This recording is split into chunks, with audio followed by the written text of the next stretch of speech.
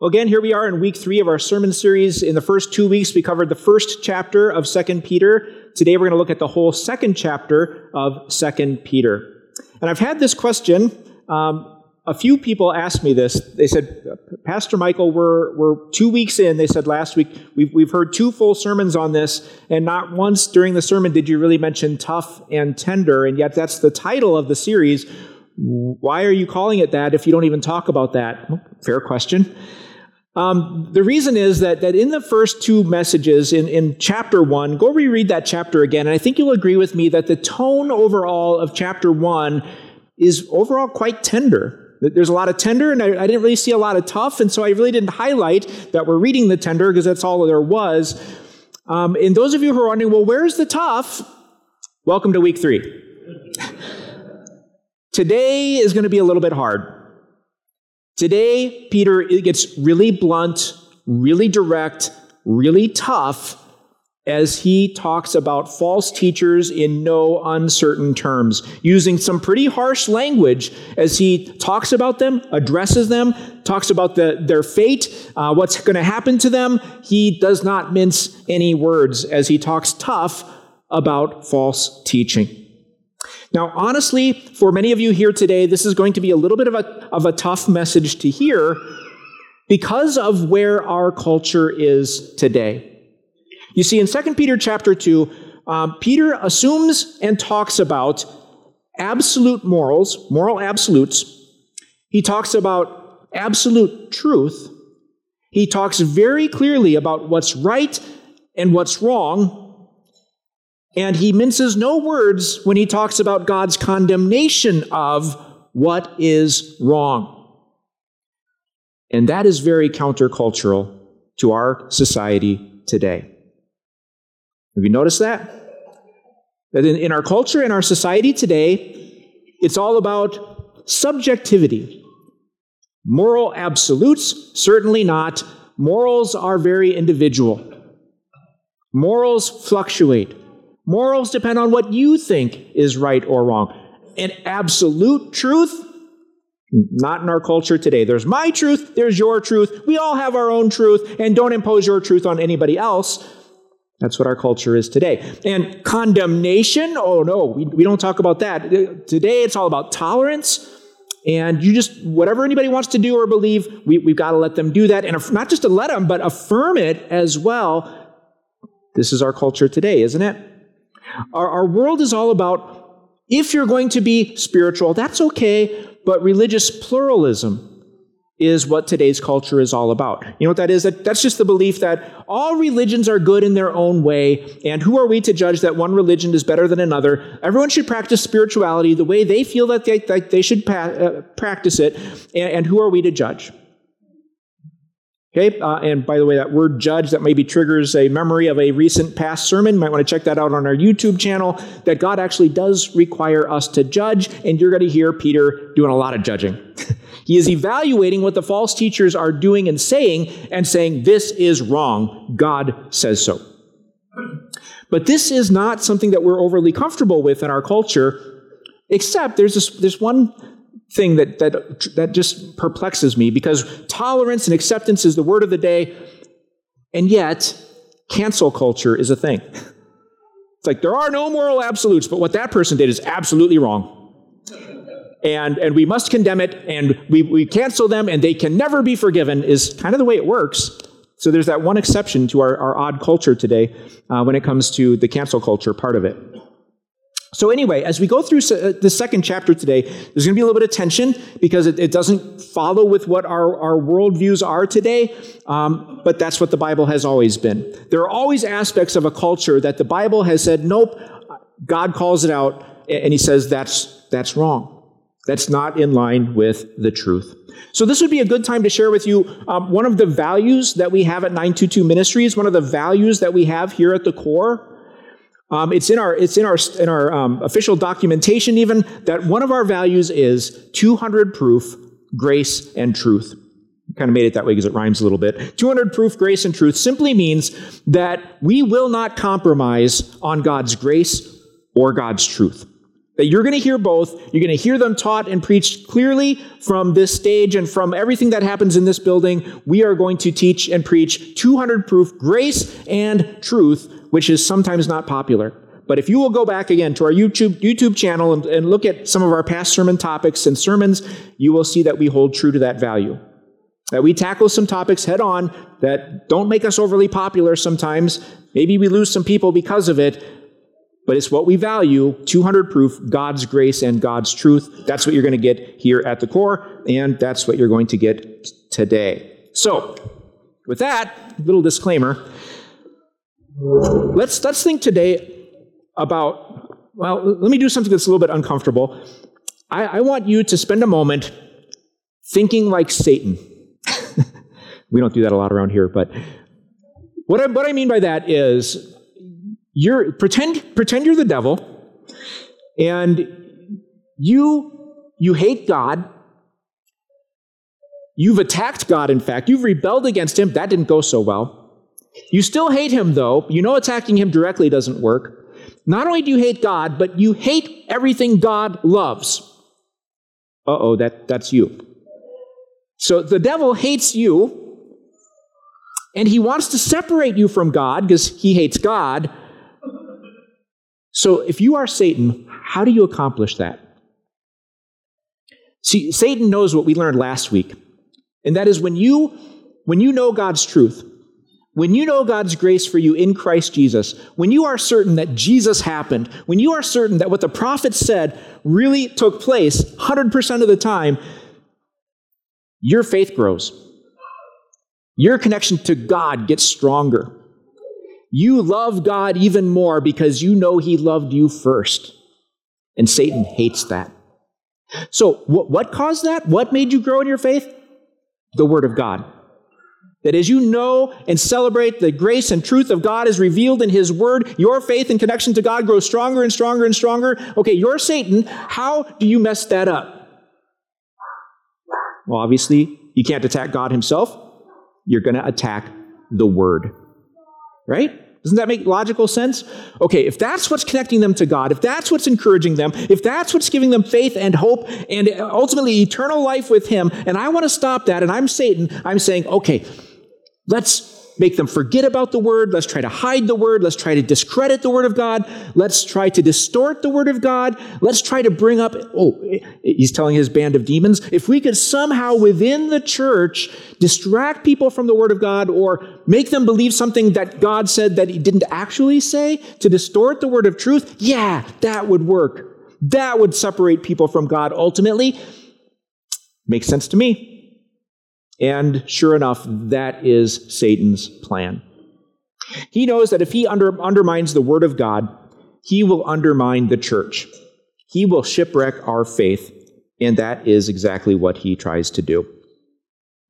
So, we're going to take a look at the second chapter, and I've got two suggestions as we do this. There's a lot we're covering today. Our poor slide runner back there is going to have, I told her to warm up her finger because we're going to go through a lot of slides today. So because of this, I know a lot of you aren't note takers. You just like to sit and listen, which is fine. If you ever thought, I wonder what it would be like to take notes, this would be a great Sunday to try it out.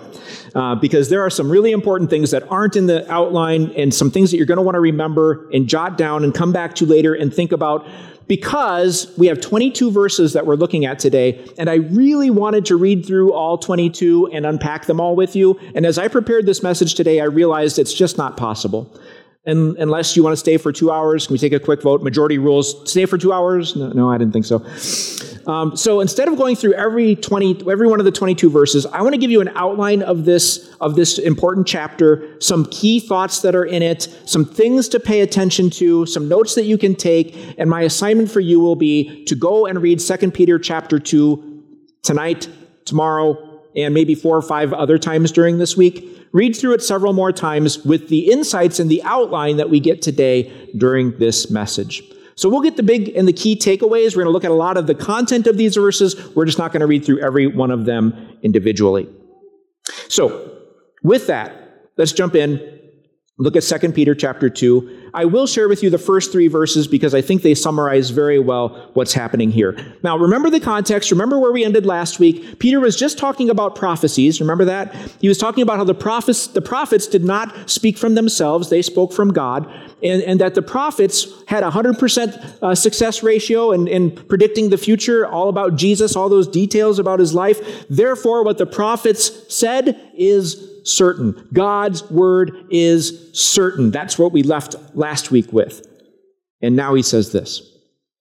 But there were also false prophets among the people in the Old Testament. Just as there will be false teachers among you. They will secretly introduce destructive heresies, even denying the sovereign Lord who bought them, bringing swift destruction on themselves. Many will follow their depraved conduct and will bring the way of truth into disrepute. In their greed, these teachers will exploit you with fabricated stories. Their condemnation has long been hanging over them, and their destruction has not been sleeping. Those 3 verses give us a great summary of the whole content of chapter 2. Go back and read the whole thing. I'm going to give you some more highlights from the rest of the chapter as we go along. But why don't we go ahead and fill in our first blank here? And the first blank I'd like you to fill in, if you're taking those notes, would be this. False teachers are... Let me say that differently. False teachers are... Okay, just start with that simple truth. False teachers are. They exist. They're out there. God wants you to know this. Be aware of this. To believe this. There are false teachers. Jesus warned us of that too. In Matthew chapter 24, verses 10 and 11, he said, "At that time, many will turn away from the faith and will betray and hate each other. And," Jesus says, this is Jesus himself, "many false prophets will appear and deceive many people." Not occasional false prophets will deceive a handful of people. Many of them will deceive many people. So in other words, Jesus is saying that throughout your life, is there a 1 in 100 chance that maybe you'll bump into a false teacher? No, Jesus is saying there are many. You are going to meet against false teachers. It's the warning Jesus himself gives. By the way, that is throughout the Bible. Do a little home study on this if you like. But these warnings about false prophets and false teachers are throughout the Old Testament. They're throughout the New Testament. Jesus in multiple places talks about false teachers. Paul in multiple of his letters talks about false teachers. Peter obviously talks about false teachers. Jude talks about false teachers. John talks about false teachers. It's a repeating theme, far more than you maybe realize, a repeating theme throughout the Bible. The danger is real. False teachers are. We have to be aware of that fact. Now, what are they? There are 3 main things I want to show you about these false teachers, because Peter mentions them. First of all, false teachers are destructive. False teachers are destructive. If their false teaching didn't do any harm, I mean, who cares if there's false teachers? Oh, there's another false teacher. It's tattooed on his forehead, so we'll ignore him. Nope, they have influence. They deceive people, and what they do is ultimately destructive. Here are some things that Peter said. In verse 1, he said, "They will secretly introduce destructive heresies." Have you ever heard that term, heresy? Sometimes you might think of, times past, that's not a word we use so much today. Heresy is simply this: counterfeit truth. Truth, but it's counterfeit. It's not actually truth. It just looks like truth, kind of like a counterfeit bill. Looks real, but it's not actually real and therefore has no value. There are destructive heresies that look real, sound good, but they're empty. They're valueless, is what Peter warns us about. In verse 13, he said, these false teachers, have done harm. It's not just a potential for destruction. They could do harm. No, he says they already have. In Peter's day, within 35 years of Jesus ascending into heaven, there were already false teachers. They were already bringing harm to people. Next, he says, they seduce the unstable. Remember earlier in Matthew chapter 7, we were talking about that solid foundation that we should build on. But there are some who are still building that foundation. They're still learning God's word. The foundation isn't real set yet. And then a false teacher comes in, and those unstable people are rocked in their faith. They are deceived, and they are led astray. And then he says in verse 18, they entice people who are just escaping from those who live in error. There are people new to the faith. They're escaping the false teachings of the world, understanding the corruption of this world. They're being brought into the light, brought into the truth, and a false teacher comes along and he leads them astray, entices them away. False teachers are destructive. We need to understand that. There is a real and present danger when it comes to false teachers. Next thing. What are false teachers? False teachers are doomed. False teachers are doomed. Listen to what Peter says. In verse 3, he said, their condemnation has long been hanging over them. So Peter also wants you to know, God knows what they're doing. God sees what they're doing. They're not getting out of this unpunished. They will be condemned for this. They are doomed. God wants you to know. Okay? He says they are like animals, and they too will perish. He says that in verse 13. False teachers are like animals. They too will perish. They're not going to succeed. They are an accursed brood. There's a thing you don't want to get called by God. And an accursed brood, like a brood of vipers or snakes. It also says, verse 13, they will be paid back with harm for the harm that they have done. Paid back with harm. God will not let them get away with this. And they are entangled in the corruption of this world, he says in verse 20. Entangled in the corruption of this world. False teachers and this sinful world are working together to try to destroy our faith. And finally, their fate is confirmed. They will be judged by God. God knows what they're doing. They're going to be judged for what they have done. Okay, so they are doomed. False teachers are destructive. False teachers are doomed. And this third one, I want to spend a little bit more time on with you. False teachers are described. This is important so that you can recognize the false teachers. They are described so that you will recognize them because, again, unfortunately, they don't have false teacher tattooed across their forehead. That'd make it so much easier. But instead, they are very deceptive. They're very secretive. So you need to be able to recognize a false teacher when you see one. Peter helps us out here. So we're going to take a look at what he says.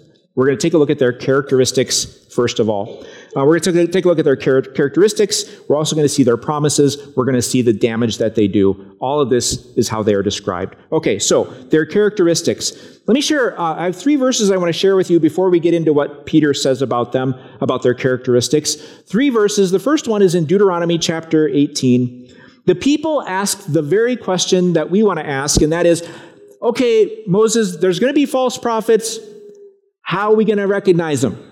How will we know? They say, God told me, and the true prophets say, no, God told me. How do we know which one is from God? He gave this very, very simple test. Moses said, if what a prophet proclaims in the name of the Lord does not take place or come true, that is a message the Lord has not spoken. There you go. They say this is going to happen. It doesn't happen. That's a false prophet. So there were prophets in the Old Testament that said, God told me, go into battle and you will succeed. And then they went into battle and they were destroyed. Guess what? That was a false prophet. Pretty easy to recognize. Now you know, don't listen to that person. Well, how does that work today? Not a lot of prophets today, and not a lot of them will foretell the future, but pay attention if they do. When I was a kid, I grew up in Broken Arrow, Oklahoma. It's a suburb of Tulsa, Oklahoma. Back in the day, that was the hometown for Oral Roberts. Oral Roberts, anybody hear of him? He's not in the news as much these days. If you're older, you probably have. He was one of the big televangelists in the late 70s, early 80s, mid 80s. And he said, God told me I need to build a massive hospital right here in Tulsa, Oklahoma. It's going to be called the City of Faith. People will come from all around the world where we will do faith healing coupled with modern medicine, and it is going to be a mecca for healing from all around the world. God told me, give me money, lots and lots of money. It's going to be expensive. It's going to be a skyscraper. And people gave, and he started building. And then they didn't give as much. And it got harder to build. And eventually, he finished the shell. He ultimately, after much pleading and begging, was able to finish the first third of it. And his 777 hospital beds were never realized. He only did a couple hundred. And ultimately, by the end of the decade, he had to sell the whole thing. He never completed or realized the vision God gave him, and it all fell apart. Now, is Oral Roberts a false teacher, a false preacher, a false prophet, or not? I can say definitively, false prophet. Pastor Michael, did you evaluate everything he taught? I don't need to. He said, this is what God said, but it didn't happen. Therefore, false prophet. So that's one way that you'll recognize them if what they say doesn't come true. Second way you're going to recognize them, in John 8:31, it says, Jesus said, if you hold to my teaching, you are really my disciples. Who is really Jesus' disciple? The one who follows his teaching. The one who follows his teaching, who holds to it. Here's a simple thing you have to do. Read God's word. Compare what the preacher says. Read God's word and compare it to what the teacher is teaching. Do the two line up perfectly? Great. Is there a discrepancy? False prophet, false teacher. Requirement? You got to know God's word, right? So that's the second thing that you have, how you'll recognize a false teacher. What they say does not line up with the truth that Jesus taught. Third thing, it's kind of similar, but slightly different. This goes back to, again, that Matthew 7 verse, but we're going to look at Luke 11:28, where Jesus said, blessed rather are those who hear the word of God and, what's next? Obey it. Not just hear it, not just know it, not just affirm it and nod your head about it, but obey it. Put it into practice in our lives. How will you recognize some false teachers? Their moral teaching and their moral lives will not line up with what God says. They will not be putting into practice what they preach. You're going to find that false teachers are often hypocrites. Okay, so those are the three main criteria for how you can recognize a false teacher. What they say doesn't come true. What they say doesn't line up with what Jesus taught, and how they live doesn't line up with what Jesus said how we need to live. They're not putting into practice what Jesus taught. So now let's take a look at how Peter describes the false teachers, because you're going to see a lot of overlap here. So first of all, he says in verse 1, they teach heresies, counterfeit truth, doesn't line up with what Jesus taught. Second thing he says, they're secretive. They don't do this out in the open as much. They say things that sound good, but then they teach you some false things. They do it very secretive and deceptively. 3, they deny Jesus' work, or literally it says, deny the Lord who bought them. Jesus is the Savior, our substitute, the one who went to the cross and died for our sins. The false teacher ultimately, in some way, denies that. Might have a Bible open, might be talking about the name of Jesus, but is Jesus the one who bought you with his own blood shed on the cross? If that's not the center of their teaching, you've got a false teacher. They're depraved. Depraved conduct is a characteristic of a false teacher. Their lives do not line up with the kind of life God is looking for. They fabricate stories. They make stuff up to manipulate you, to get you to give to them so they can enrich themselves or whatever. They make up the stories. Remember how Peter said in chapter 1, we didn't make up cleverly invented stories. We're eyewitnesses. This stuff really happened. The false teachers, they start making up stuff. He says, next, follow corrupt desires of the flesh. Okay? Their own pleasures, the corrupt desires of the flesh, often sexual immorality, not always, but sometimes that is a sign of a false teacher when they fall into such sins, or especially if that's just a part of who they are. That's a sign. Next one, they despise authority. God's in charge, I'm in charge. Listen to me. That's the way a cult leader is, right? I'm the one who speaks for God. Listen to me. And you're not going to hear that at the core. We're going to tell you to listen to God. Listen to his word. Kind of coupled with that, they are bold and arrogant. Those two together, bold and arrogant, they both have to go together because God calls preachers to be bold in teaching his truth, but not arrogant. But we should always be teaching with humility, recognizing God is in charge, not me. But the false teacher, you're going to see some arrogance about the false teacher. The pride that they're the ones in control, they're the ones in charge. Next, he says, they're like unreasoning animals. Okay, not always fully reasoning out. They appeal to the base levels of people, the animal instincts. That's what a false teacher tends to do. Next one, reveling in pleasures. They enjoy the stuff of this world, and they're less focused on the eternal pleasures that God promises. Next one, they are experts in greed. You ever heard about televangelists or preachers living very, very high lifestyles? There was one televangelist that was a couple of years ago, was appealing to his watchers, his viewers, to give more money. For what purpose? He needed his third private jet. Seriously. And he justified it saying, to do the Lord's work all around the United States, I can't take commercial airlines. Too much time wasted. I got work to do for the Lord. So give me your money so we can buy my third private jet so I can do more work for the Lord. That sounds kind of greedy. That sounds typical of a false teacher, right? Never stop sinning is the next one, Peter says. They never stop sinning, verse 14. They're always doing what God hates.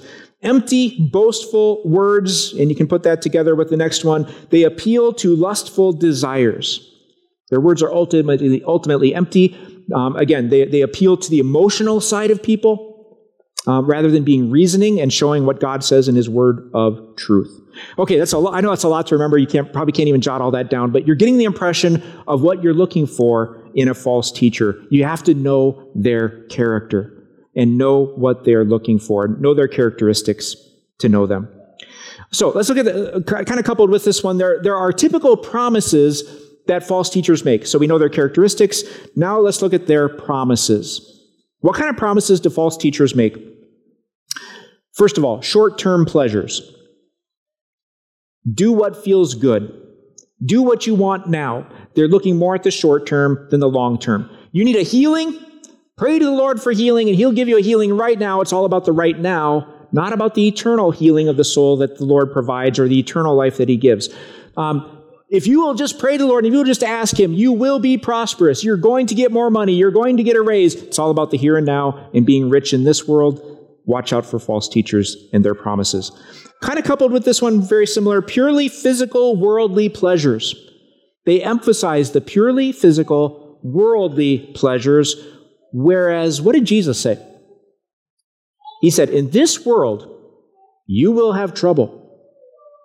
False teachers say almost directly the opposite. In this world, if you will just have faith, if you will just believe, if you will just ask Jesus, you are going to prosper, you are going to have healing, you are going to be wealthy. They are focusing on this world instead of the next. And finally, they promise freedom. This one's a little bit deceptive because God promises you freedom too, but their freedom is actually the opposite of God's freedom, and it's slavery, it's not freedom. God says, in obedience to me, trusting in me, knowing my Son, living dependently on me, you are free to love, free to serve, free to enjoy life the way I intended life to be enjoyed now and forever. You have freedom. And the false teacher says, yeah, you have freedom. Freedom to do what you want with your life. Freedom to do whatever you want in this world. Freedom to be your own boss and call your own shots. Very different kind of freedom. And the Bible says, no, actually, that's not freedom. That's slavery. You just made yourself a slave to sin. And that's what the false teachers promise. Watch out for their promises. You know their characteristics. You know what they're going to promise. You also need to know their damage. What kind of damage do false teachers do? Slavery. Peter talks about that. And I already touched on this one. They claim to be giving you freedom. They're actually enslaving you in the way you live. Second, exploitation. What is the damage that these false teachers do? They exploit people. They manipulate people. They take people's money. They burden people's consciences. They are exploiting people for their own benefit, their own enrichment, their own authority, their own fame. They exploit people. Third thing, destruction. Now, we already talked about how they are doomed for destruction, but false teachers also bring destruction. The people that follow them, that believe the false things that they say, they are doomed for destruction as well. And this one is an important one, the fourth one and final one. They ruin the reputation of Christ's church. They ruin the reputation of the church. Many will follow their depraved conduct, and they will bring the way of truth into disrepute. This has happened. The church has gotten a bad rap because of the false teachers. Did you know that today, I just looked up this in a survey, only 39% of people consider pastors to be honest and of high ethical standards, high or highest ethical standards. Only 39% of people. 61% think pastors do not have the high or highest honesty or ethical standards. Why do you think people don't trust pastors anymore? There's a lot of false teachers out there who have hurt a lot of people. And you see it in the news all the time. I get it. I understand. There's a bad reputation for the church. There's a bad reputation for leaders of the church. But it's caused by these false teachers. So, by the way, if you're one of those who has that opinion of pastors, if you have that opinion of church leaders or of churches in general, and you're questioning all this and you're just kind of checking things out today, I would encourage you to check out, this is a little bit of a vulnerable thing to do, ask questions of others about Pastor Mike and about myself. Okay, check out our character. I just told you what the identity of a false prophet is, what they look like. You might not know us well enough yet. Talk to staff that work with us. Ask how authoritarian we are. Ask how hardline we are. Ask how involved in the pleasures of this world we are. Go ahead and ask them. I give you full and free permission. Any staff members listening to this, talk to anybody freely about your pastors, please, and share what you know about our character and about the way we are, because I think you should know. Check out our church. If you have been hurt by a church or a church leader in the past, I want to apologize, first of all. And I'm sorry, so sorry that happened to you. But that is not representative of the church. So if you went to a doctor that turned out to not be ethical and hurt you in some way, that is not a good reason to stop going to doctors altogether. And if you were hurt at some point in your past by somebody in the church, I'm so sorry that happened, but please don't judge the whole church by that one bad experience. And would you please give us another chance and check things out in more detail here? That's my challenge. Okay, so it's kind of tough, wasn't it? Pretty heavy. Room's pretty quiet. I don't want to leave today on a heavy note. I want to be able to leave today on a happier note. There's not a lot in this chapter. You're going to have to look for it hard, but it is there. And that's what I want to share with you in our last takeaway. Most of this was tough. There's one line, it's tender, but it is in chapter 2, and here's the tender part. Take heart, because God rescues the righteous. It sounds all doom and gloom. All is lost. Woe is me. There's no hope. Everything's going down. The ship's going down. No, it's not. God rescues the righteous. He does. Now, let me share some verses with you where he talks about this.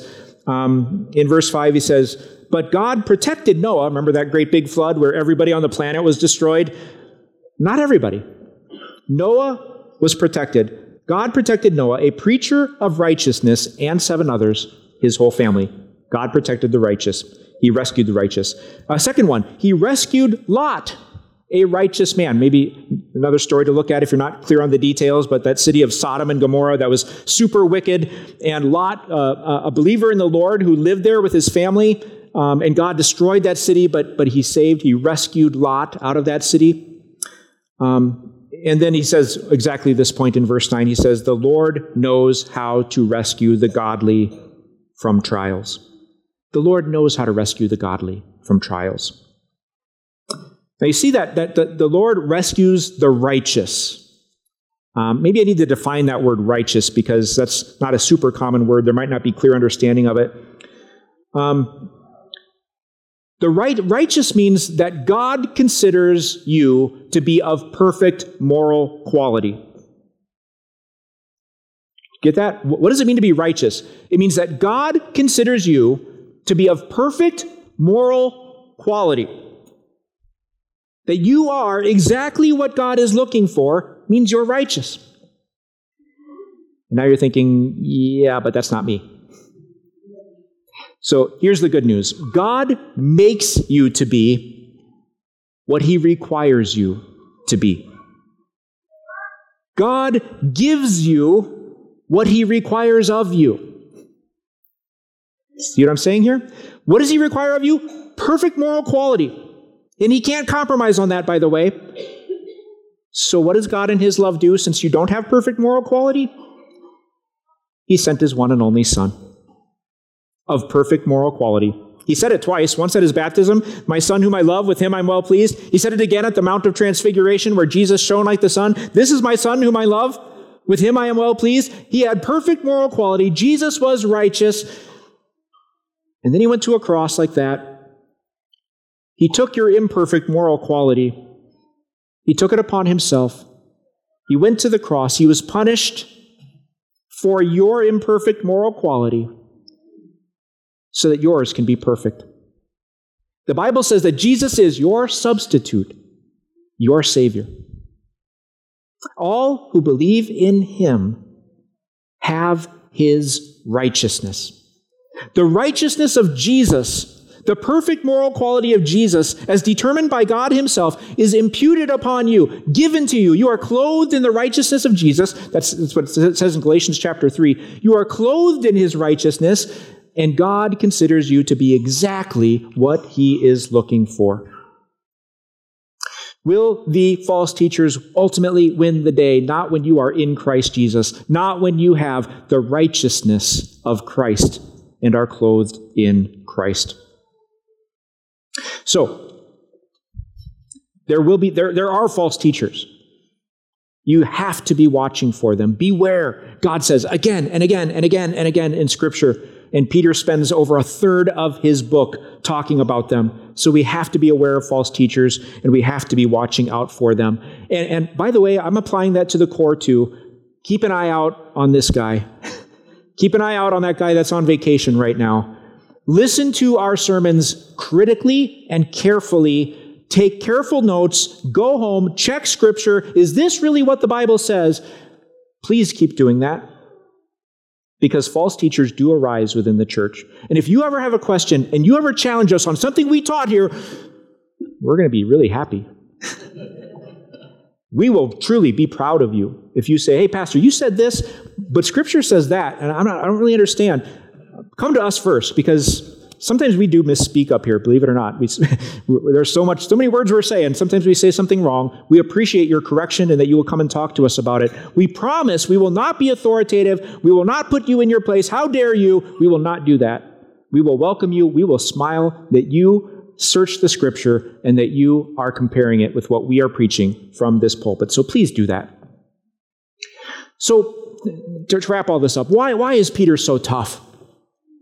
Maybe this will help. Maybe this will help understand. I want you to imagine a little 3-year-old playing outside, having a great time. His mom's standing right nearby him, having fun, and he just tears off in an open sprint in freedom. It's a beautiful day. He's enjoying himself. As he's running, all of a sudden, his mom grabs him, lifts him up violently, puts him on the ground a few feet away, grabs him by the shoulders, and he's just in shock. What is Mom doing? Why is she acting like this way? Why is she so violent? She's normally loving and kind. What is Mom doing? And she says, you were a half a step away from running into that busy street. You were about to get run over by a car. Don't you understand? You can't do that. There's a sidewalk here. You never go past the sidewalk. Do you understand? Is she being mean? No. She loves her son. He was in danger. And so she was tough. That's what Peter's doing with us today. He's being a little tough, taking us by the shoulders. Watch out! There are false teachers. But now you'll recognize them. Now you'll be on the lookout for them. They hold no danger for you, because the Lord rescues the righteous. And in Christ, that's you. Let's pray. Dear Heavenly Father, thank you for this time together today to consider your word of truth and the tough message that was put before us today. Lord, it's true. There are false teachers who corrupt what you say, who distort your word of truth, who erode your grace, who distract us from what is most important, who take our eyes off the cross. But Lord, help us to see them. Help us to recognize them. Keep our faith sharp. Keep us well grounded on your word of truth. Help us to build on that solid foundation, not just to know your word, but also to put it into practice. And Lord, we know that we will stand firm. With your help, with your rescue, with your Son, Jesus, we will stand to the end. So bless us and be with us and help us to be alert and aware as we go about our daily lives, evaluating all that we hear from people who claim to speak from you. Bless us and be with us in Jesus' name. And all God's people said, amen.